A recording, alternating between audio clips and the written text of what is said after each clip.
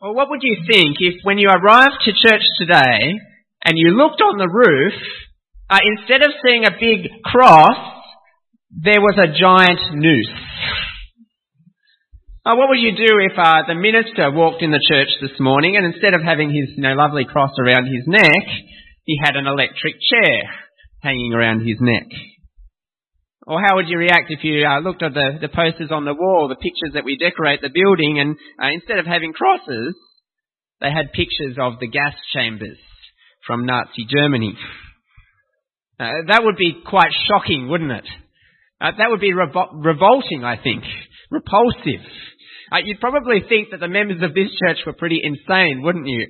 And you'd be wondering whether the pastor had lost his mind. But in actual fact, in the first century, that was not a dream, not just an imagination. That would have been the reality.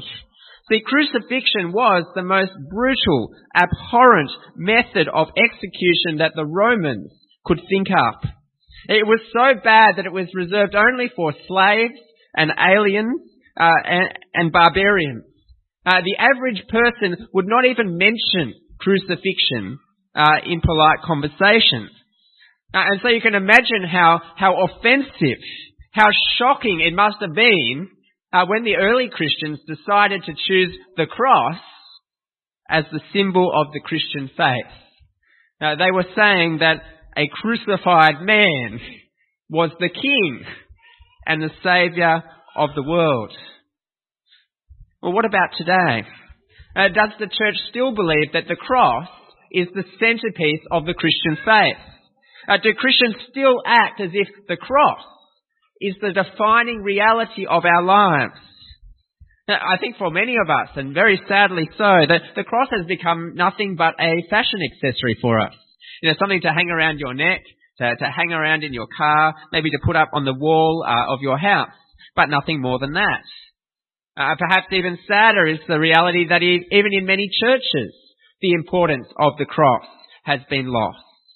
Now, of course, no Christian is going to deny that the cross is important. They'll point to their church roof and say, look, we've got a cross up there.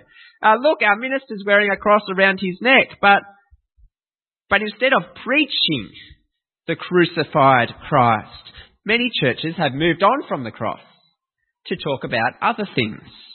Things like God's love and social justice and helping us have good marriages and helping the poor. Because one thing hasn't changed about the cross, and that is if you really understand what it is still as offensive and foolish as it was in the first century. Nothing will make people more angry than when you preach to them the cross. Nothing will make you more mocked by your friends than if you tell them about the crucified Jesus. And so the temptation is for us to take on worldly values, to stop listening to the Bible, to start listening to the world, to live by the wisdom of the world, rather than the foolishness of the cross. What place does the cross have in your Christianity? Is the cross at the centre of your Christian faith? That's the question I want us to consider this morning as we look at this passage. Now we began last week, of course, at the beginning of 1 Corinthians, and we saw that the Corinthian church was a church that had lots of problems, and yet it was one that richly enjoyed God's grace. Paul reminded them, of course, that the church didn't belong to any one of their teachers. It was the church of God, not their leaders' church. And they also reminded them that although they were enriched in all speech and wisdom and knowledge, all of that came from the grace of God, which was why Paul thanked God, not because of the greatness of their leaders. But now as we reach verse 10, the thanksgiving is gone, is over, and Paul deals with the problems head on. And the big problem that Paul has to address with the Corinthian church is this, that they are full of divisions. Now have a look again there at verse 10 and we'll see it there. Divisions in the church. I appeal to you, brothers, by the name of our Lord Jesus Christ, that all of you agree, and that there be no divisions among you, but that you be united in the same mind and the same judgment. For it has been reported to me by Chloe's people that there is quarrelling among you, my brothers. What I mean is that each one of you says, I follow Paul, or I follow Apollos, Or I follow Cephas. Or I follow Christ. Now we know, as is mentioned here in verse 11, that Paul has two sources of knowledge about this Corinthian church. One of them is a letter that they wrote him, but the other one is from Chloe's household, these members of the church. And Chloe tells Paul that the Corinthian church is divided. They are full of fighting factions who all think that they're better than one another. See, what are the Corinthians doing? What they're doing is they're lining up behind their favourite Christian leader. Some are lining up after Paul. Some are lining behind Apollos. Some are behind Cephas. That's Peter. And the emphasis here is on the I. I am of Paul. I'm so good because I am of Paul. Or I am of Apollos. Maybe it's something like this. Oh, you follow Andrew Chia. Well, I follow Don Carson. Aren't I so good? Well, I follow John Piper. Beat that. And then there's the super holy ones in the congregation who say, well, you think Don Carson and John Piper are good. Well, I follow Christ. Do you see what they're doing? They're boasting of the wisdom and the power of their particular teacher and looking down on all the rest. And it's so terribly proud and arrogant that it's an absolute disgrace on the church. And in fact, it's a denial of the very gospel itself. So Paul appeals to them there in verse 10 to agree in the Lord. He appeals to them in the name of the Lord Jesus Christ, by all the authority that he has as an apostle, to agree in the Lord, or literally, to speak the same. See, instead of having all of these different teachers who are saying different things, I'm better because of my teaching method, they're meant to speak the same. They're meant to have a sameness of gospel speech. And as they agree on the gospel, that's what's going to create this united mind and purpose that will flow from it. In other words, they need to be united on the preaching of the gospel, and then they will be united in their congregations. But as it is, their speaking is actually destroying the congregation rather than building it up. And so Paul is indignant. Verse 13, look how he responds. Is Christ divided? Was Paul crucified for you? Or were you baptized into the name of Paul? Each time the answer we're meant to get is no. They're rhetorical questions. Is Christ divided? No, of course not. Was Paul crucified for you? No. Were you baptized into the name of Paul? No. No. It was Christ who was crucified for them. It was Christ's name that they were baptized into. It was Christ. You see, their focus should have been on Christ, not on their particular leaders. See, despite all of their pride and all of their gifts, these divisions and rivalries are actually a terrible condemnation on this church in Corinth. They may be the most gifted church in the Bible, but I tell you, they are also the most unspiritual of them all. And so Paul puts himself forward as an example. And Paul shows in the coming verses what his example was, verse 14 to 17. See, when Paul visited Corinth the first time, was Paul trying to start a Paul group? Was Paul trying to make everyone follow him and make a point to baptize them so that they would all know that he was the really good leader and they would all follow him? Was that what Paul was doing? Well, look what Paul says in verse 14. I thank God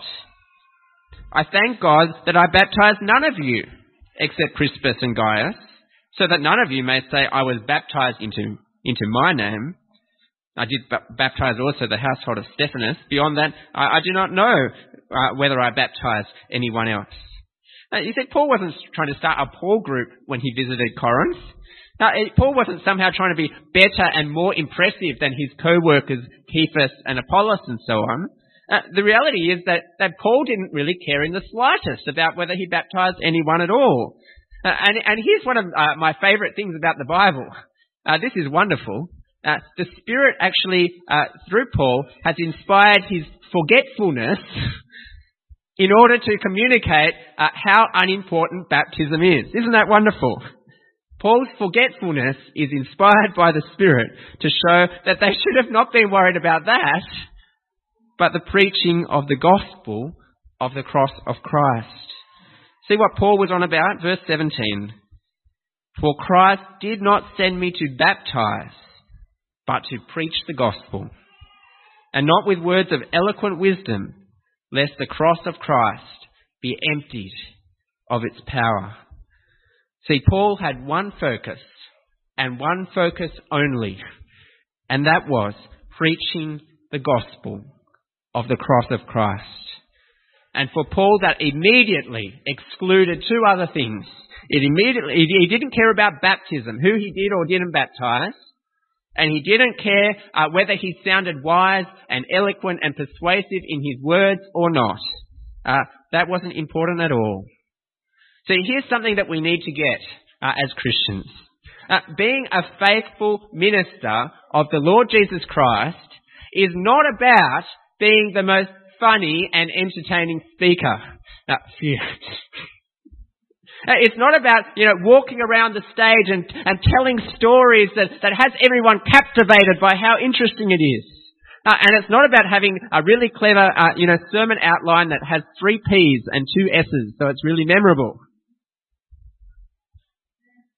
And likewise, we need to be aware of the pastors like in this congregation in Corinth who are more concerned with building their own church than building God's church. See, the focus of the Corinthians on the greatness of their teachers and their eloquence and their wisdom and their baptism was not spiritual. It was worldly. And it undermined everything that the cross stood for. All Paul's focus was not on his, flashy, entertaining behaviour. It was on his message. It was on the cross of Jesus. And that is, if we are listening to preaching or whether we are preachers ourselves, that is where our focus should be. On the message of the cross. Now, wouldn't it be nice to say that the Corinthian church was the only church in the world that has divisions and factions in it? The only one where people were lining up under their own favourite teacher. That would be nice, isn't it? But of course that's not true. In this denomination, in this country, perhaps even in this cathedral, that is not true. People do line up after their favourite preachers, don't they? Whether it's Joel Osteen or Joseph Prince or Rob Bell or whoever it is. Even if we are evangelicals, we do that. As I mentioned, I'm a Carson man, or I'm a Piper man, or I'm an Andrew Chia man. Maybe even at this church, you have people say, I really like Tim Phillips' preaching because it's in that lovely British voice and it's really easy to understand. Or I like Andrew because he's really loud and passionate when he preaches. But the important thing is not the speaker, is it? It's not his wisdom or eloquence in sharing the message. It's not that at all. Thinking like that will create divisions in our church. It will make factions where we all line up under our favourite person. That was the issue in Corinth. And it had a deeper source to it. Divisions was what it looked like on the outside. But on the inside, what was the problem? It was worldliness. It was worldliness. They were looking at the church and looking at their leaders with worldly eyes.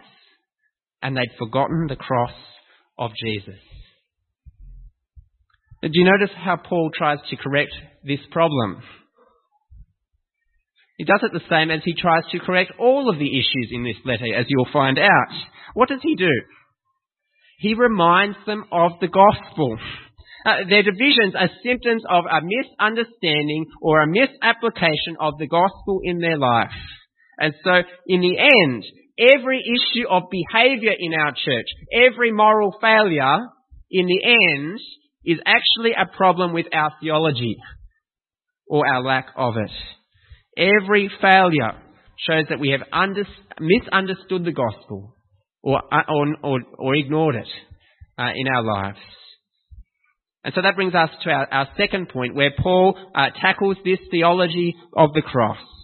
And he talks about the foolish wisdom of the cross. Paul really has three main points here. He wants to explain that the message of the cross spells the end to all human wisdom and power. That the cross redefines wisdom and folly, power and weakness. And instead of boasting in their leaders' wisdom and power, they should be boasting in the wisdom and power of the Lord Jesus Christ. And so he begins there with this wonderful verse in verse 18. This is a good one to memorize. For the word of the cross is folly to those who are perishing, but to us who are being saved, it is the power of God. See, do you remember the Corinthians were dividing over their particular leaders, and we divide in our own ways ourselves. But God's word says there's only one division that really matters. And it's not which leader you have. The only division that matters is how you perceive the cross of Christ.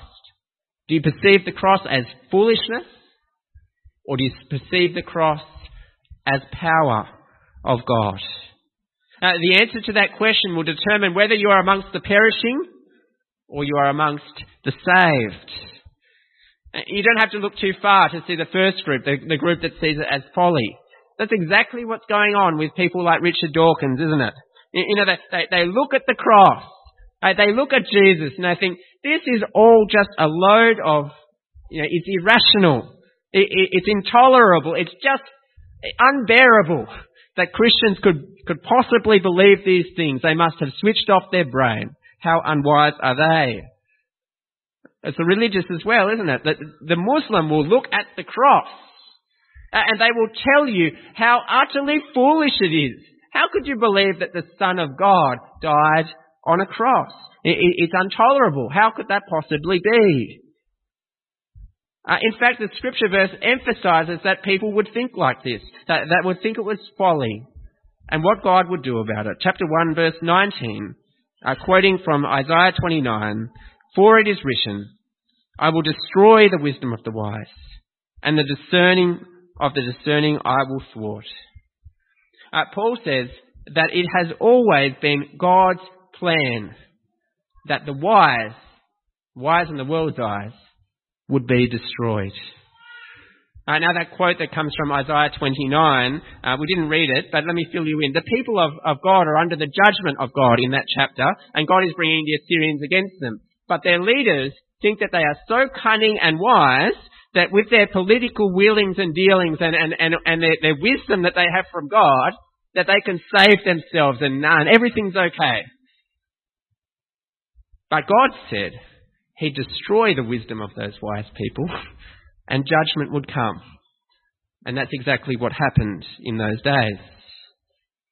But Paul is saying here that was pointing forward to the time when the cross would shatter once and for all any human pretensions to wisdom and power. See, God has set up things in such a way that you will never come to a true knowledge of God through scientific investigation or philosophical reflection or religious invention. God has made it so that knowing God is not dependent on how smart you are or how big is your IQ or how hard you work to find it out. God has set it up so it's only through the revelation of God in the cross.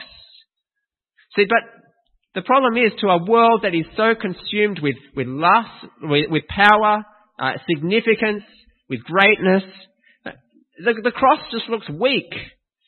It looks stupid. It looks crazy. In short, it's folly to the perishing. And then we have the flip side, verse 18 again. The word of the cross is folly to those who are perishing, but to us who are being saved, it is the power of God. Now, you would expect it to say the wisdom of God there, wouldn't you? That would be the exact opposite of, we have folly and we have wisdom, right? That's what we'd expect.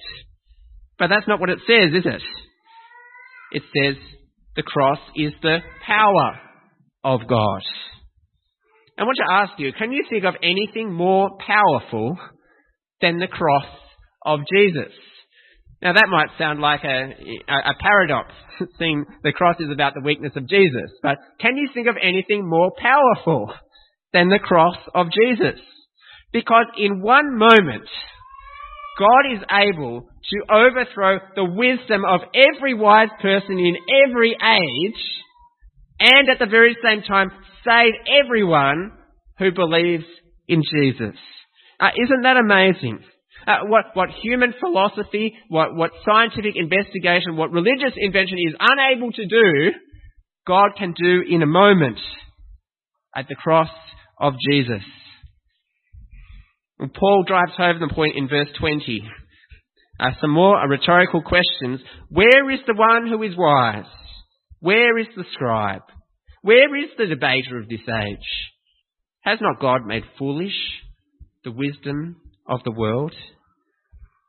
There's three groups of people here. We've got the wise ones first, and Paul probably has in mind here the great philosophical schools that were in amongst the Greeks at that time. The Stoics, the Epicureans, the Platonists, and probably especially the Sophists, who Sophist literally means wise one. The Greeks were renowned for their pursuit of systems that explained the world. Worldviews, if you like, that explain life and death and the universe and everything. The Greeks loved that kind of thing, and they called it wisdom. But through the cross, God has nullified, once and for all of those schools, and made them into nothing.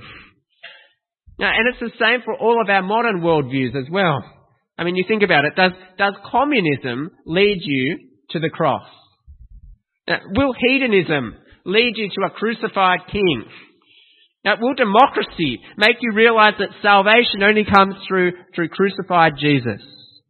Will scientific investigation make you conclude that Jesus died as the Saviour of the world? It won't, will it? The answer is no every time, because God has made it so that people like Richard Dawkins will end up being fools because of the cross. The second group there is the scribe. And here he has in mind the Jewish religious expert in the law. So the Jewish religious leaders of Jesus' time, they obviously didn't believe in a crucified Messiah. That's why they killed him in the first place. But neither do any of the other great religions of the world, do they? Islam or Buddhism or Hinduism or whichever religion you pick, none of them will ever lead you to a crucified Jesus. And finally, there's the debater of this age as well. That's the orator, the rhetorician who used his fancy, eloquent language without often much care for truth at all. Did that eloquent, speech lead them to the cross? Again, the answer is no. Whether it's secular wisdom, whether it is religious wisdom, none of it leads to the cross. And so God has nullified it all and made it into just folly. Do you see what the cross does? The cross turns the world's value system on its head. All that the world values as everything, the cross makes nothing. Everything the world values as nothing, the cross turns into everything. Now, you want to see real wisdom? Look at the cross. Look at the wisdom of God at the cross. God is so wise. He can make the fools into the wise ones, and he can make the wise ones into fools. It's amazing. But I want to ask you a question. Hopefully, if you agree with me up to this point, that's what the passage says. Let me ask you this. If that is the case, if God has nullified the wisdom of the world, then why do we keep bringing it into our church?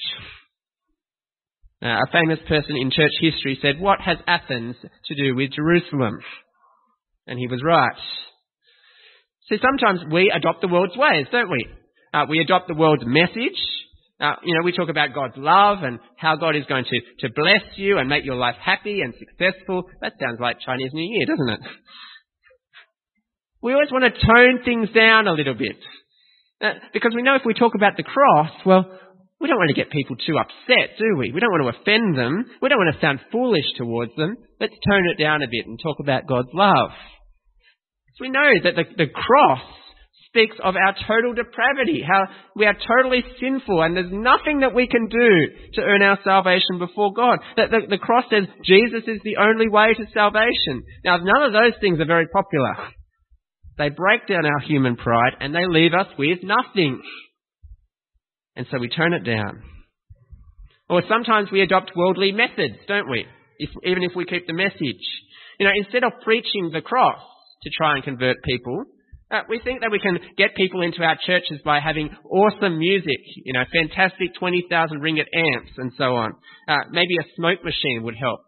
Maybe we can put that on the feedback form for Andrew.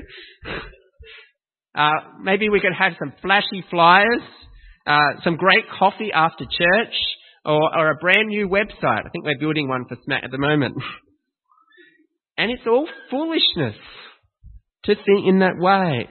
Now, don't get me wrong, all of those things are good in their place, and probably Smack does need a new website, but the question is this: where is our confidence?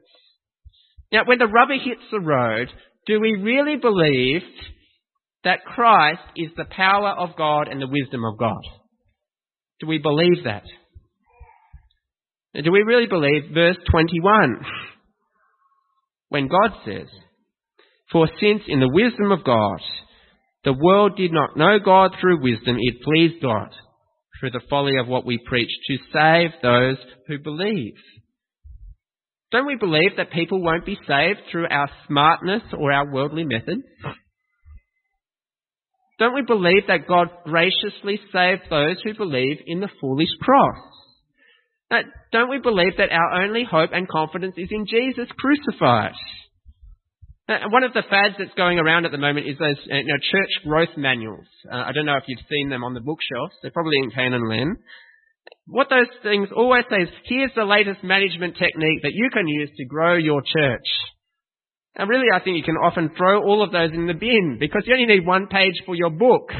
You just print out 1 Corinthians 1 and preach the crucified Christ. If you want to grow your church, there's no shortcuts to it except preaching Jesus. If the crucified Jesus is not central in our church, then we're in deep, deep trouble. We're in trouble becoming like the Corinthians with all their problems. Without the cross, we have nothing, because the cross is everything. Well, that's the negative one. The cross has nullified human wisdom. But Paul puts it in the positive as well in verses 22 to 25, where he talks about Christ as the power and the wisdom of God. Verse 22. "For Jews demand signs and Greeks seek wisdom, but we preach Christ crucified, a stumbling block to the Jews and folly to Gentiles, but to those who are called both Jews and Greeks, Christ the power of God and the wisdom of God. For the foolishness of God is wiser than men, and the weakness of God is stronger than men." Now here we come back to a familiar theme with the Jews. Here the cross runs against everything that the Jews looked for. The Jews were expecting a Messiah that came in power and glory and would have all of these signs to prove who he was. The last thing they expected was a crucified Christ. That was a contradiction in terms to them. Like frozen steam or a godly rapist. That's what the cross was like. How could the Messiah be cursed by God? That's what the Jews thought. The Greeks were the same. They exalted power and human reason and majesty. They liked the Caesars, not shameful, humiliated criminals. Whether religious or secular, the cross is so preposterous, irrational and absurd, it could have been come up with an egocentric maniac. But here's the thing. Just because the world sees the cross as foolishness and weakness doesn't mean that it is. See, the cross of Christ is, according to verse 24, the power of God and the wisdom of God. Now, it's powerful because it can save people from eternal condemnation, and it's wise because it teaches you how to truly live rightly in this world. See, the world has its system upside down. It values the great and the significant and the powerful, but the cross tells us that what matters is sacrifice and love and humble service. The gospel is true wisdom, is what this is saying. It brings peace to our relationship with God and peace to our relationship with one another. In other words, it's the solution to divisions in your church. But the question again that we need to come back to is this. Do you see the cross as foolishness or as wisdom? Do you perceive the cross as foolishness or wisdom? Like the Corinthians, your behaviour will tell the story. Now, when you're at work and your colleague says to you, "You're so stupid for believing in Jesus," are you silent? Do you try and make things more palatable for them, make it sound better? Or do you boldly tell them of the cross? That will tell you. Or when you're sharing the gospel with your friends and you're inviting them to church, do you just tell them about the nice food and fellowship that they'll have at the meeting? Or do you tell them about the preaching of the cross that will be there? When the pastors of church here stand up and they preach sin and judgment and salvation only at the cross of Christ, do you are you happy about that? Or are you there squirming in your seat saying, Andrew, I wish you would turn it down a little bit with this cross thing.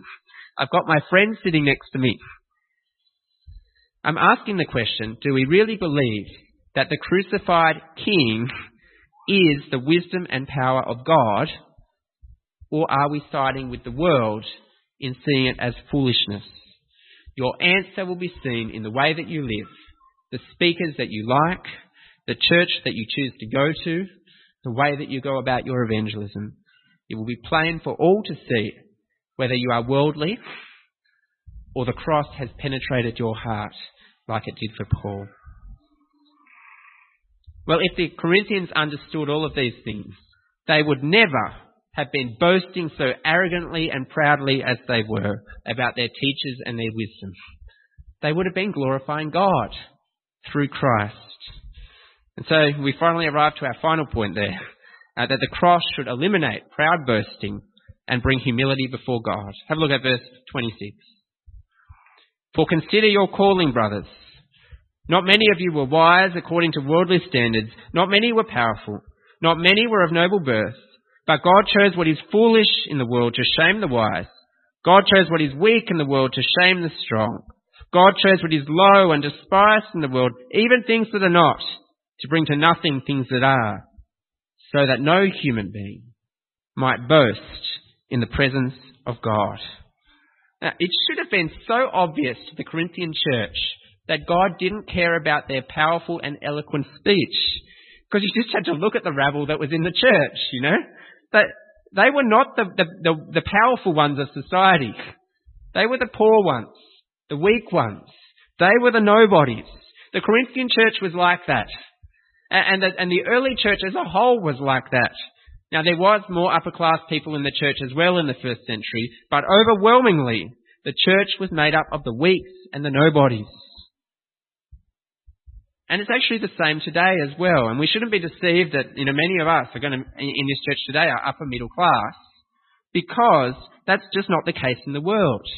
If you look at Africa, if you look at China, if you look at India and so on, the church overwhelmingly is still made up of the weak and the poor and the foolish in the world's eyes. But even if we are here smugly thinking that we are upper middle class, then we can think about our spiritual state before God. We have nothing to show before God. Apart from Christ, we are poor and weak and helpless and have nothing to offer God. We are destined for sin, for death and judgment.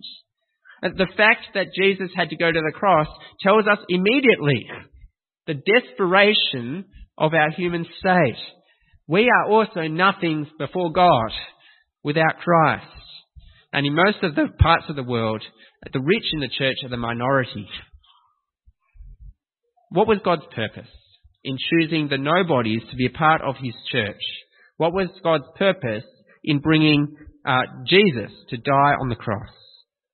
It was so that all of our proud and arrogant boasting might be silenced once and for all, so that we'd humbly recognise that salvation is completely from God, that all of God's wisdom and redemption and sanctification come from him. So if we're Christians here, don't be proud that the reason that you're a Christian is because you worked it all out. No, you sat there, you studied, you went through it all, you worked it out, what it was all about, what God wanted from you, and then you became a Christian. Because it just wasn't like that before at all. Verse 30 tells us why you are a Christian. Verse 30 says, and because of him, God, you are in Christ Jesus, who became for us wisdom from God, righteousness and sanctification and redemption. You are a Christian because of God. Because God chose you to be a part of his kingdom. Because he opened your heart to the gospel and allowed you to see the cross as wisdom and not folly. Don't ever boast that it was because of you, because of what you did, that you are here today. God has given you righteousness, sanctification and redemption because of his choice in uniting you to Jesus by the power of the Holy Spirit. And we'll see more of that next week. So let's not be proud or arrogant in boasting about who we are before God. Verse 31 tells us to obey the scripture of the Old Testament. As it is written, let the one who boasts, boast in the Lord. The cross says you and I are nothing. We are sinners, desperately in need of salvation from God.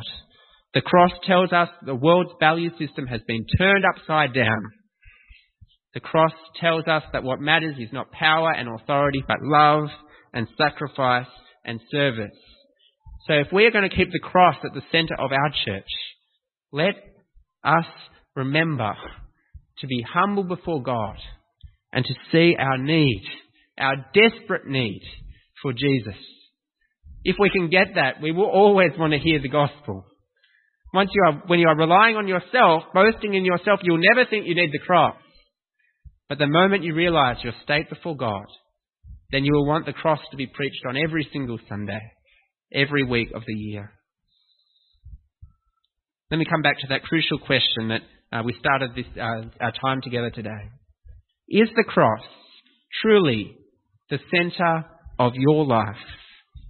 Is the cross for you more than a fashion accessory, more than a decoration, more than just some event that happened 2,000 years ago? Is the power and wisdom of the cross the sole focus of your life and ministry, or is it something else? Let me tell you, if it's not, this passage is telling you that you are a fool. If the cross is the centre, then it will be plain for all to see from the way that you live your life, and it will be plain from this church what is preached and what we do, that we will always value gospel preaching from up the front, that we will always value it in our Bible study groups, and that when we go out we will always remember to preach Christ crucified to our friends and family. And if we get all of that, then let us remember that in this country that we live in this denomination, and perhaps even in this church, there are many who have walked away from the cross and have gone to this worldly wisdom. And so as we meet people like that, may we also be the voice like Paul that comes in and calls people back to the crucified King. And may we always continue to boast and glory in who he is and what he has done for us. I think we need God's help to do those things. So let's pray and ask God for that. Our Heavenly Father, we thank you for the cross of our Lord Jesus Christ. We thank you that it teaches us that we who are often proud are nothing. And yet Jesus, the crucified Messiah, is everything. Father, we live in a world every day where this worldly wisdom penetrates us all the time, even in our churches, where we are tempted to walk away from the gospel message of the cross, where we are tempted to walk away from the gospel methods of preaching the cross. Father, we pray that you would help us in our lives individually, in our church corporately, to always keep the crucified Jesus front and centre. We pray that he would be what we preach. We pray that he would be how we live. And Lord, we ask that you would protect our church from awful divisions that come when we line up because of our worldly wisdom. Help us always to appreciate everyone in our church who speaks the same about the Lord Jesus.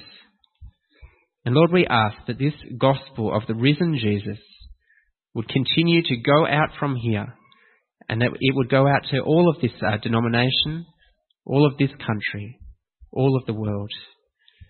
And we ask for our friends and our family, for others that we know, who do think that the cross is foolishness. Lord, we ask that by the power of your Holy Spirit, that you would help them to see Jesus for who he is, the Lord of glory, and that they would turn and see the cross not as foolishness, but as wisdom and power, and that they would have salvation from you. We pray these things in Jesus' name. Amen.